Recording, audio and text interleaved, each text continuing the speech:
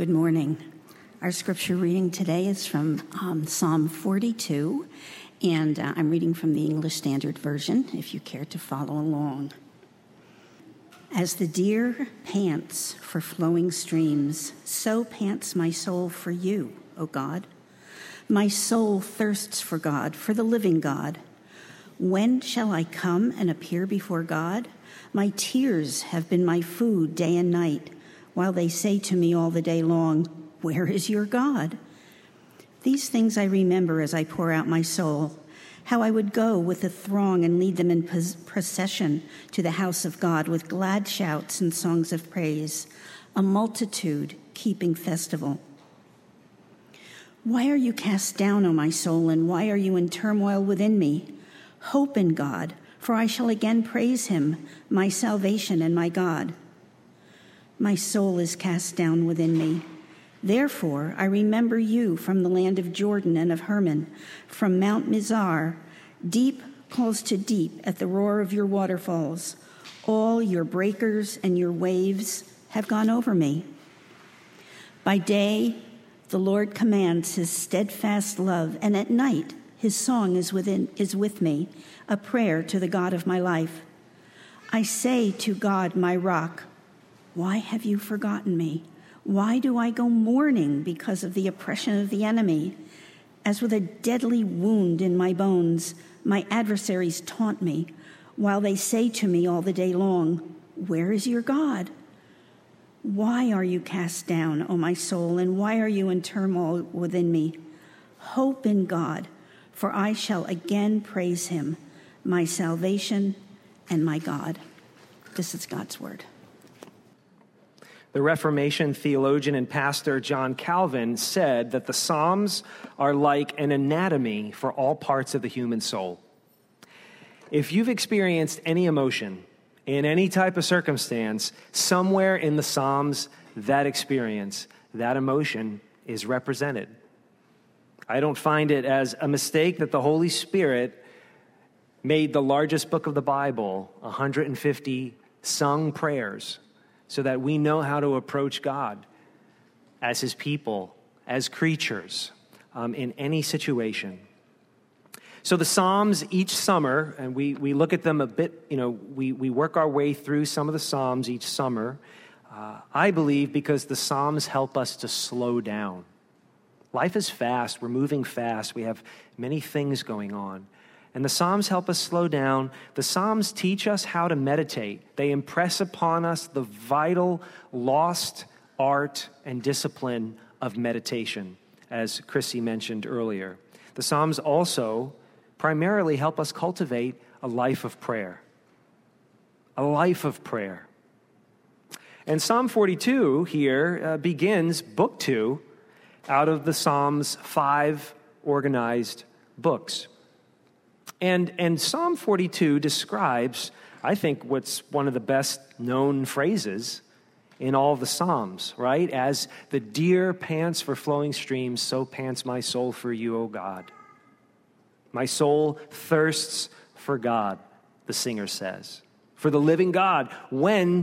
He asks, when shall I come and appear before God?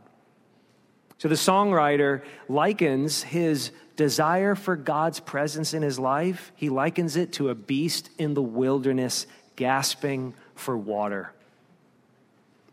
And as we consider this psalm today, we'll discover how the singer is writing from the perspective of someone who is far away from Jerusalem and the temple.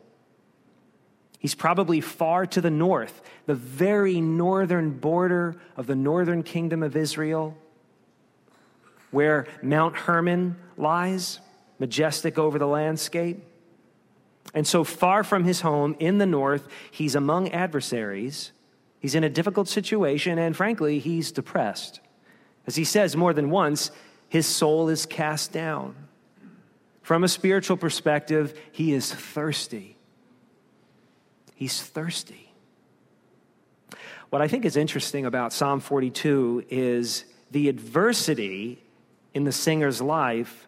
It triggers two very different things. It triggers both a desire for God and it triggers a doubt because of God's silence. It seems as we read the song that he both desires God, he's thirsty for God, and yet he's doubting God at the same time because of that very adversity that's driving him to thirst. It's driving him to thirst, and it's tempting him to doubt at the same time. And so I think what you see here in the Psalms is just how realistic and relatable the Bible is to our present experience. It is ancient literature, ancient poetry, and yet we find ourselves in it. We find ourselves in this ancient song.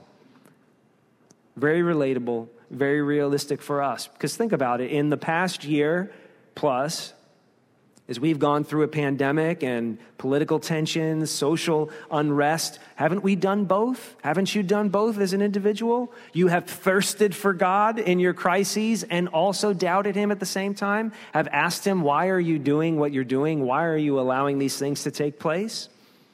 Don't we often find that our longing for God and our doubting of God are intermixed? And it's okay if you've experienced that. I think you're frankly dishonest with yourself if you can't relate to that. And here's what I hope you're going to see in the 42nd Psalm, that those who thirst for their God find his nourishment even in their adversity. A thirst and hunger for God will not leave you deprived in the end. But even in your adversity, he will nourish you. So as we talk about the way God nourishes us, I want to focus on past, present, and future, okay? The way God has nourished you in your past, the way he is nourishing you right now in the present, and how he's going to nourish you in the future. That's the idea for today. So God's past nourishment of you is something that you recall through the active act of memory. And I'm using the word memory as Eugene Peterson described it in his really good book on the Psalms and prayer called Answering God. He devotes an entire chapter in his book on the Psalms to memory and how the Psalms help us remember who we are in light of who God is. For instance, Eugene Peterson wrote that prayer does not often bring something new to us. Right? Sometimes we pray and we reach out to God because we're looking for something. We want an answer. We want a solution. But Peterson says often it doesn't happen that way. Often prayer brings into expression what is there, activating memory so that what we have before us, in fact, is what we experience. We recognize the reality of another person. We are faced with the incontrovertible evidence of a piece of history, a journey, a meal, a camping place. Camping place reminds me of photo albums. Some of you might remember photo albums. And photo albums remind us as we flip through them, and maybe if you've arranged your own photo album, you've got a box of pictures and you got to decide which ones do you want to put in the photo album. Well, all those photos, they remind us of past experiences, past vacations, past teams that we played on, or schools that we studied at, or people who are not with us anymore. Some of them have died. Some of them, because of conflict, don't talk to us anymore, or we're not talking to them. But photo albums remind us of where we've come from. And so Eugene Peterson, when he looks at the Psalms, he basically is saying prayer helps us organize our past. It helps us organize our entire life maybe, or just the last year, or maybe just yesterday or last week. But prayer helps us organize our past into something meaningful. He goes on to write, the act of speech, right? So praying to God. The act of speech, it brings us into order one word after another, one sentence after another. We're taking whatever's jumbled up inside of us, and even if it's chaotic and disordered, we're giving form to it. Remembering. And sure enough, what does the psalmist say in verse 4? These things I remember as I pour out my soul. how I would go with the throng. And then in verse 4, he recalls how he remembers he would go during the major feasts and festivals of the year. He would go up to the temple in Jerusalem. He said with the throng, right? With shouts and praise. Maybe he was one of the musicians. Maybe this was his job, or maybe he was just along with the crowd. We don't know, but he remembers going up to those glorious festivals to worship God, maybe with his family or with his friends, definitely with other people who shared his faith. He recalls all of that joy and celebration. He remembers it. And he remembers how God in the past had nourished him through public worship. How God had nourished him with the fellowship from others, other people of faith. The connection, the interconnectivity that he had with them. He remembers worshiping God, and he remembers fellowship with others who worship God as well. And I think we can relate to that, can't we? Just think of the last year. You say, I remember what it was like. Just put yourself 2 months into the past for a second, right? And imagine yourself going, I remember what it was like to worship face to face with people. I remember what it was like to be side by side and not staring at a screen every Sunday morning because I had no other choice. Or take it from my perspective. I would say to myself, I remember what it was like to preach and minister to people face to face and not just staring at a camera with a little red light. Or preaching to people without masks on so that I could see that they weren't nodding off or frowning or sticking their tongue out at me. You can't do that anymore, most of you. Prayer isn't just asking for things or complaining about things. Oh, it is that. You can ask and you can complain. But prayer is so much more. Prayer is activating memory. Prayer orders your life in the context of where you've been, what you've experienced, who you've known. Prayer is putting all of that into context.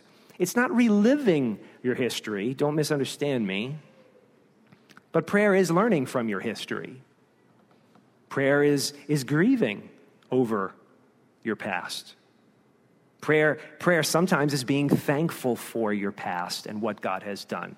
And even sometimes prayer is about laughing because over what you've done in the past and not taking yourself too seriously.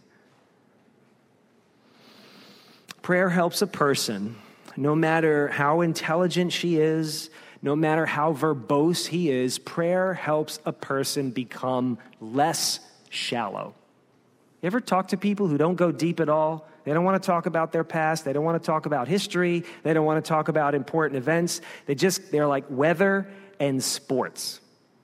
Weather and sports and the prices in the grocery store. Prayer and memory help you be less shallow of a person because there's a depth to you. There's a depth there. Why? Because you have invited God into your memory. That's what prayer helps us do. The problem with memory is it can be painful, right? It's painful when your past joy and blessings are contrasted with your present sorrow and calamities.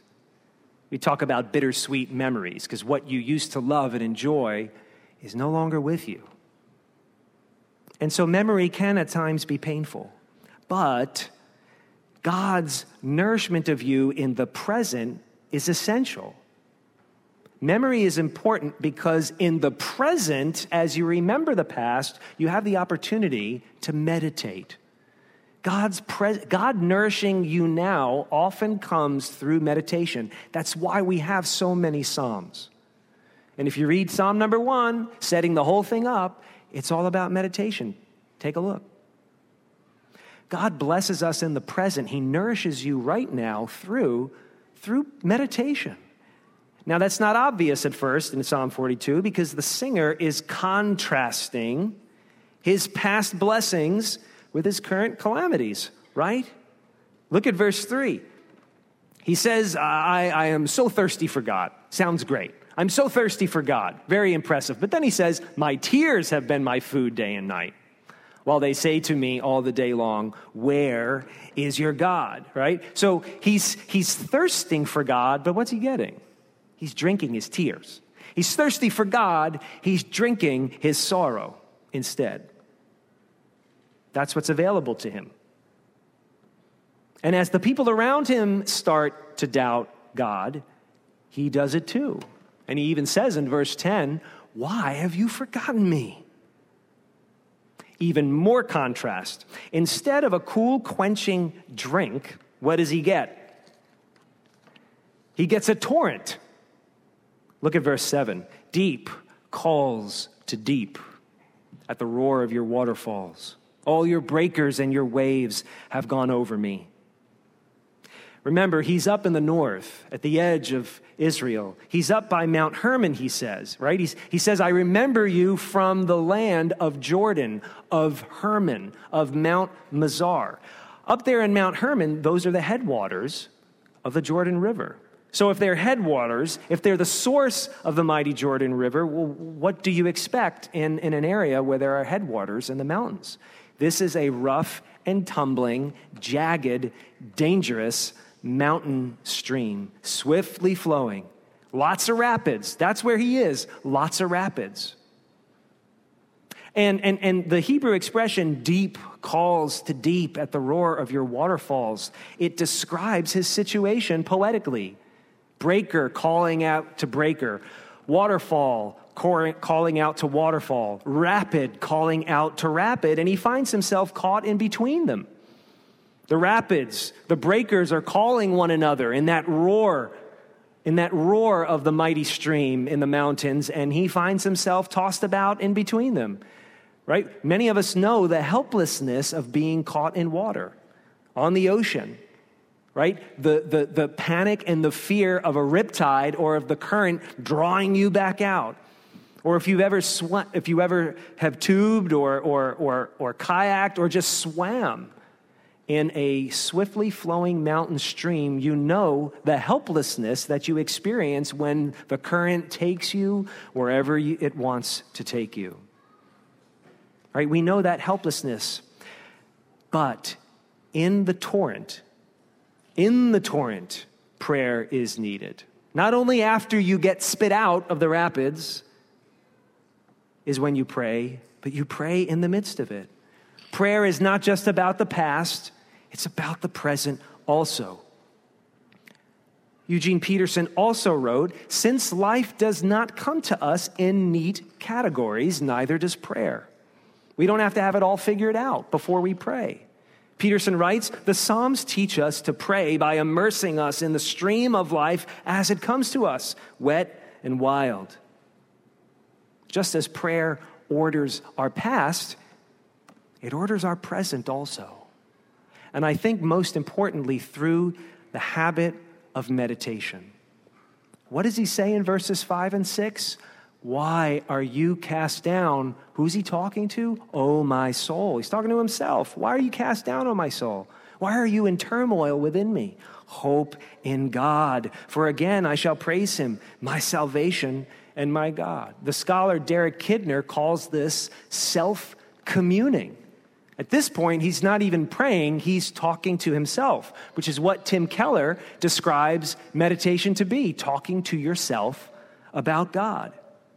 And I would, for our purposes today, define meditation like this: coaching yourself to respond in the present to God's nature and actions. That's what he's doing. Come on, self. Why are you so downcast? Why are you so depressed, self? Hope in God. Praise him again. He's your salvation. Coaching yourself to respond in the present to God's nature and his actions. And this is how we thirst for God, and it's how he nourishes us. The meditation itself is both an act of thirst and a blessing of meditation. So commit yourself, if you're a Christian, commit yourself to regular meditation, which is presently respond to God's nature, his personality, and his acts as you understand them, guided by his truth, by his word. Commit yourself regular to meditation. Read the Bible, then process what you read. If you go back a few years, you can listen to the message recording on Psalm 1. There's some specific guidance for meditation there. Read the Bible, then process it. Process it by yourself. Process it with each other. And then respond in prayer. As Chrissy said earlier to the kids, hide his word in your heart. As a deer pants for flowing streams, so pants my soul for you, O God. My soul thirsts for God, for the living God. When shall I go and appear before God? My tears have been my food day and night. As they say to me all the day long, where is your God? These things I remember as I pour out my soul, how I would go with the throng and lead them in procession to the house of God, with glad shouts and songs of praise, a multitude-keeping festival. Why are you cast down, O my soul? And why are you in turmoil within me?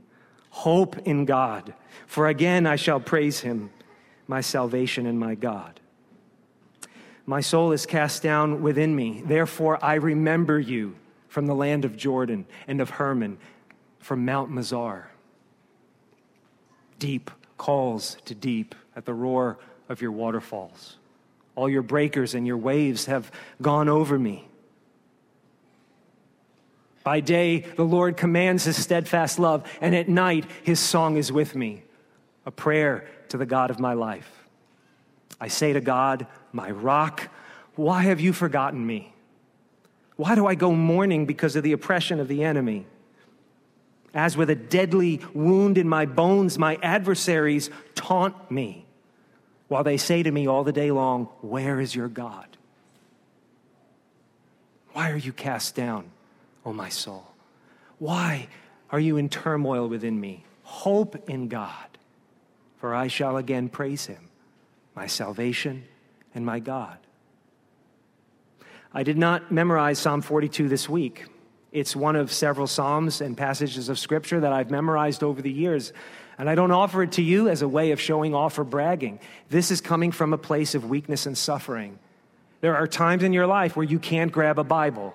There are times in your life where you can't pull out your smartphone and go to your Bible app and read it. There are times when you're in the dark or in an MRI tube or in the car or in the middle of an intense argument where you feel threatened and you need to have hid his word in your heart. And if you're not good with passages of Scripture, maybe just a single verse. But hide his word in your heart. Let it sink in. Think about it. Chew on it. That's what meditation means. Chew on it. Process it with others and inside yourself. Talk to yourself about God as his word is hidden in your heart. And as Galadriel said, it will become for you a light in dark places. Commit yourself to regular meditation. Respond to God's nature and actions. In the present, okay? Now, Eugene Peterson writes that the absence of prayer, when we neglect it, it can lead to an absence of memory. I don't mean you forget everything and now you have amnesia. Memory as guided by God, okay? Remember I said earlier, the reason you're not shallow, the reason you go deep is because you have invited God into your memories, right? Well, the absence of prayer, Peterson wrote, can lead to an absence of memory, and then when you lack God-guided memory, it can lead to an absence of order.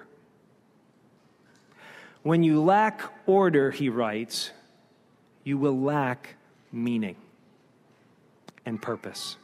You may meditate on the trouble at hand, or you may meditate on the adversaries at your back, but ask yourself, am I meditating on God right now? You're chewing on something. What is it? If we neglect prayer, if we neglect to habitually pray to a God who the Psalms reveal to us is really there, and a God who really does listen. Why are there 150 of them? God listens. But to neglect prayer to a God who is there and a God who listens, that is impoverishing yourself. Yeah, it's true. Sometimes God doesn't give you what you ask for, and sometimes God seems to be silent and seems to be absent. But when we neglect prayer, we are malnourishing ourselves. Peterson again wrote, "Prayerless, we speak gibberish." And often it is a very learned gibberish, but it's gibberish all the same. Nothing adds up in such a life. No meaning accumulates. And I thought about that, and I thought, isn't that our society right now? Isn't that some of us malnourished of meaning and purpose and clarity and hope, with no means of quenching our thirst? In our society, we know that sexuality matters, but we don't know why it matters. We know that social justice is important, but we don't really know why. We know that our money and our time are incredibly valuable, and we don't know what to do with those resources. Ask yourself, are you in a torrent of chaotic emotions and fears and separating yourself from a God who listens? You have to invite him back into your memory and let him give you perspective and meaning. And that's why we look at the Psalms. A hope. We've talked about the past, looking back on God's goodness to us. We've talked about the present and how even if we're thirsty and in a torrent in the present, we have meditation as a way of reflecting on his nature and his actions, right? But what about the future? Hoping in God's future nourishment of you will make all of the thirst worthwhile. We don't typically enjoy being really thirsty and hungry before we're quenched or filled up. But God's future nourishment of you will make the thirst worthwhile. Despite life's torrential situation that the singer is in, the singer seems to find in that current a rock to grab onto. And so he says in verse 8, I think it's the heart of the psalm, "By day the Lord commands his steadfast love, and at night his song is with me." A prayer to the God of my life. Though in verse 3, he's drinking his tears day and night, in verse 8, he's saying, God loves me day and night.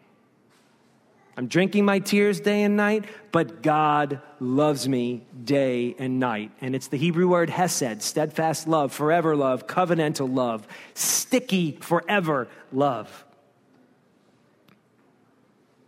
I'm drinking my tears constantly, but God's loving me constantly. And that, I think, is why he was able to say to himself in verse 5, in his active meditation, hope in God. And here's the future. For I shall again praise him. His hope is in God's future nourishment, not present, future nourishment of his downcast soul. And when Jesus of Nazareth said on the final day of the Feast of Tabernacles in Jerusalem, standing up and shouting out, "If anyone thirsts, let him come to me and drink. Whoever believes in me, as the scriptures have said, out of his heart will flow rivers of living water."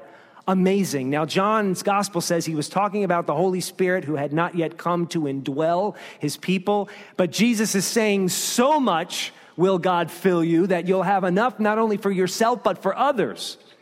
It's like Psalm 23, my cup runneth over. So much of God's nourishment that you have plenty to share with everybody around you. When Jesus said that, he was quenching the thirst of all the Psalms. Everybody who longed for God in a dry and weary land. As the Psalms look to the future for God's Spirit to deliver them, we, already filled with his Holy Spirit, look to the future for Jesus to return and dwell with us forever. We look to the future with far more hope than the psalmist does here in 42. Because the one who said on a Roman cross, I thirst. Imagine the creator of the universe who created the deep say, I thirst. I thirst. And the one who said, I thirst, drank the wrath of God's absence and rejection. You feel like God's not around, you're thirsty, so is Jesus. He sympathizes completely with you. Jesus drank the cup of God's rejection and absence so that you never would have to. And when Christ followers thirst, they long for what they already have. In part, yes, that's why you're still thirsting. But you already have it. As Paul said, a foretaste of things to come. Those who thirst for God find nourishment even in their adversity. And that nourishment comes as they commit themselves to meditation that opens up the gates to a productive, meaningful life of prayer. And Jesus invites us to meditate on his soul-quenching love and kindness and friendship. Remember the past and the ways that he has nourished you. And now in the present, let meditation nourish you further, especially when you're grieving a loss or you're swept up in a torrent. Let meditation be his nourishment to you now, and hope in his future nourishment of your weary soul, when he will wipe away every tear, when sorrow and death and sickness will be no more. For the old order of things, as Revelation chapter 21 says, the old order of things will have passed away. That is our hope in a God who nourishes us past, present, future. Let's get into our kayak or our raft and move forward in that swift current and see where the Psalms take us this summer. Let's pray. Our God, thank you for listening to us. We confess that our thoughts, our desires, our emotions, our frustrations are jumbled up. They're a mess. They're pictures scattered all over the table. We need you to make some sense of it all. We need you to help us order our past, meditate on our present, and look towards the future. Father, help us sort all of this out. Be with us. We are thirsty. We long for you. Thank you that you have given us your Spirit. Thank you that you will send back your Son. And we long for that day. In his name, Jesus Christ. Amen.